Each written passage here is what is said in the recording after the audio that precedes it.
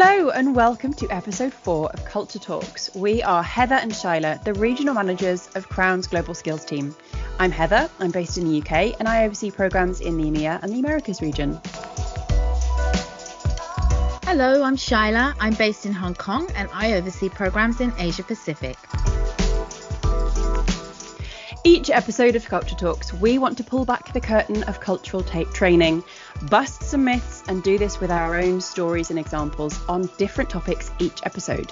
We want to showcase the impact and the scope of cultural training. So last episode of Culture Talks, we looked at culture in the workplace and how culture impacts so many aspects. This episode, we're looking at culture and language and busting the myth that language training and cultural training are completely independent and unrelated to each other. And today we're going to do things a bit differently because we have no guest, but we have had lots of input. So a big thank you to our team and everyone else who gave us so much insight for today's podcast. And Heather, we have you. You started your career in language training. Yeah. You can share what you're really excited to talk about language and culture today. So yes, I started my career as an English teacher, and I also want to acknowledge that it's not just me that is excited about this topic. I've had so much input from former colleagues who've also been very excited by what we're talking about. So on many levels, language training is really quite straightforward. You know, you teach sentence structure, vocabulary, pronunciation, and yet there's so much culture at play. You know, as a teacher, when you're preparing a lesson on small talk, which is something that you start with beginners and you're still teaching at advanced levels, you will get students asking you for correct question forms on topics that actually are probably considered really personal and inappropriate for small talk in certain cultures, you know, things like money or politics. So really, you know, culture really has to be addressed. And when you think about language training and cultural training, you know, they both create an understanding of culture, but they have two completely different objectives. So they can't be completely interchangeable. So what do you mean by different objectives? So culture training, really the objective of that is to understand what impacts the behavior, you know, what makes people tick, creating like a deeper awareness and maybe some strategies about what to do with that awareness. Language training, the objective is to really ensure that students are effectively using language. And to do that, you've got to achieve two parts. So firstly, students need to be able to use the correct linguistic forms, but then culturally appropriate language as well. So, for example, I was a professional skills trainer in Malaysia and I was teaching business email writing skills. So in business, you have to get the message across, you know, to get the business done. So you're teaching like correct sentence structures, grammatical forms, appropriate greetings and sign-offs. And it's there where most of that culture really comes in. You know, in Malaysia, Malaysian English is a widely used language, and a standard sign-off in Malaysia is kindly do the needful. So that laughter is already starting to tell you, like, you're understanding there's a cultural element there. Like, if you get an email with that sign-off, Shaila, how does that land? How does it make you feel? That makes me feel like it's a little really, I wouldn't know how to respond, you know, like it's a bit jarring. Like, how do I respond? Is it rude? I don't know. It just doesn't sit very well for me. Right. So you'd be noticing that and you'd be spending time thinking about that. So as a business email, that isn't effective. Right. And as a language trainer, once they'd got the grammar and vocabulary correct, I needed to then refer to culture to ensure my students were really getting their message across effectively. So to consider the culture of their audience in order to use effective linguistic forms. Right. So and that's exactly what we're looking at, right, Heather? Language and culture, and why language is really the ultimate window into the culture.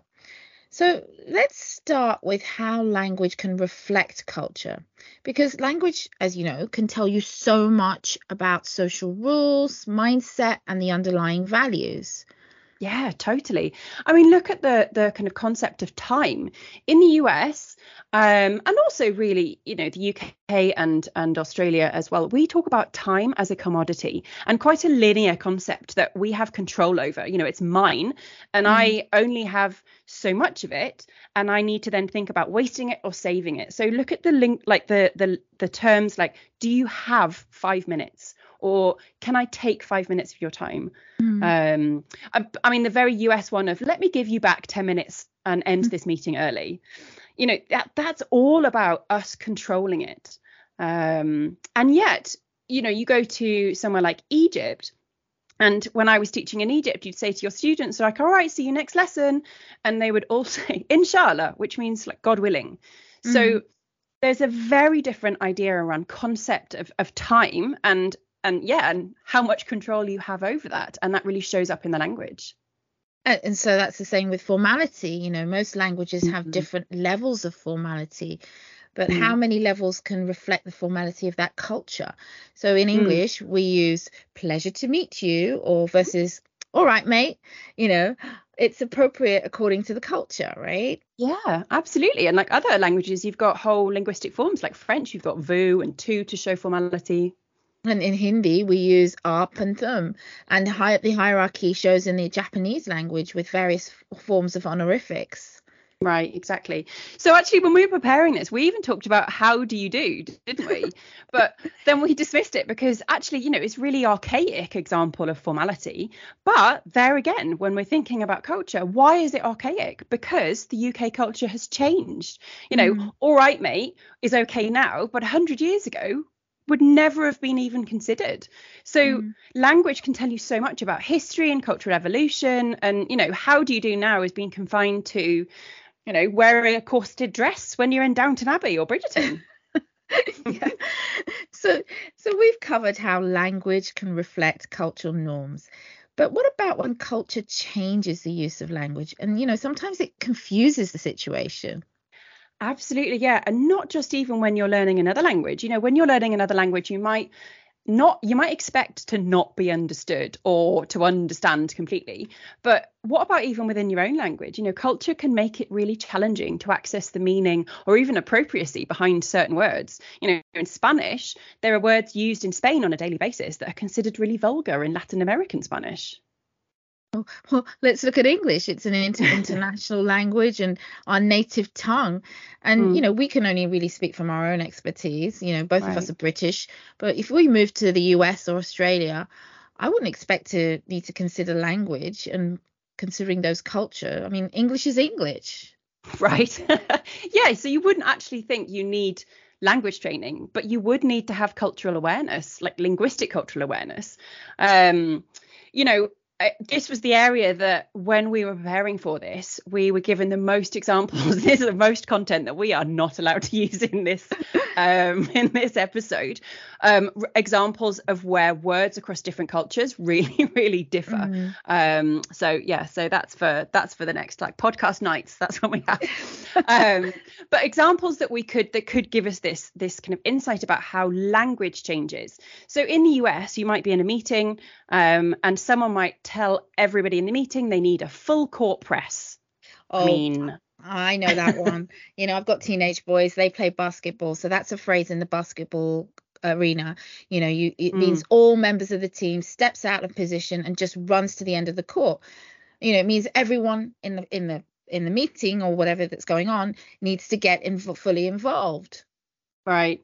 Yeah. And so for me, like, I understand each individual word, but that just conjures up like white curly wigs of lawyers or I don't know, maybe even a journalist or something. Right. No idea.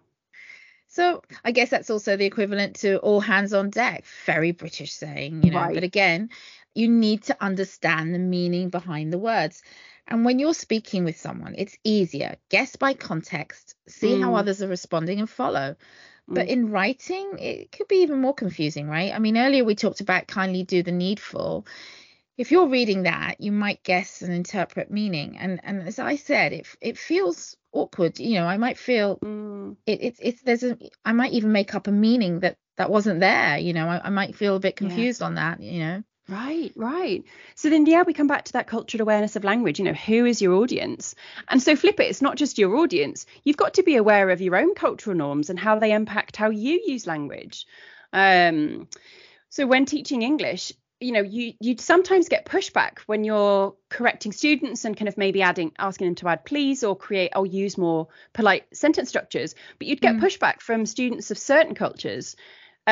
Because they would be feeling that the language that they were using was excessively polite and was showing that actually that they were, I don't know, making themselves weak or like begging. So yeah, it's quite straight how culture can really impact how you want to use it. So we've talked about their audience may expect those. And I get it too. As an A-level French student, I remember panicking in a boulangerie trying to order croissants. And as my panic increased, my brain started going into like excessive British politeness form. So, oh, excuse me, sir, would it be possible? Like actually saying like, est-ce que c'est possible pour... rather than just really simple, like je voudrais, like I would like, it's correct language, but it was just culturally weird. I was using it. I know I do the same thing when I'm trying to speak Hindi. I become very formal because I'm directly translating in my head. Yeah, totally. And so, yeah, it's just when language and culture crosses, you have to start stepping back a bit. Who's my audience? What will they understand? And it's also really important to acknowledge that there might be right and wrong in linguistic forms, but there isn't in culture. So for when I was teaching my Malaysian students, my job became about highlighting, where the two languages and the two cultures differed. Neither one was right and neither one was wrong. And that's a really insightful tip to think about. And so this brings us nicely to the end of our podcast today and our myth that language training, cultural training are independent and unrelated. Hopefully we've shown you how intertwined they are and how they complement each other. They do complicate each other. But also they're not the same. When you're learning a language, it can be seen as part of survival. If you've just arrived somewhere and you want to get around, but it's also the ultimate window into the culture. Yeah, absolutely. So as ever, let's leave you, our audience, with a question. When you are communicating today, how much are you considering the culture of your audience? And if you did that, how might it change your communication? So Shaila, it's always a joy. Thank you. And thank you so much to our audience for listening. Join us next time for episode 5 of Culture Talks.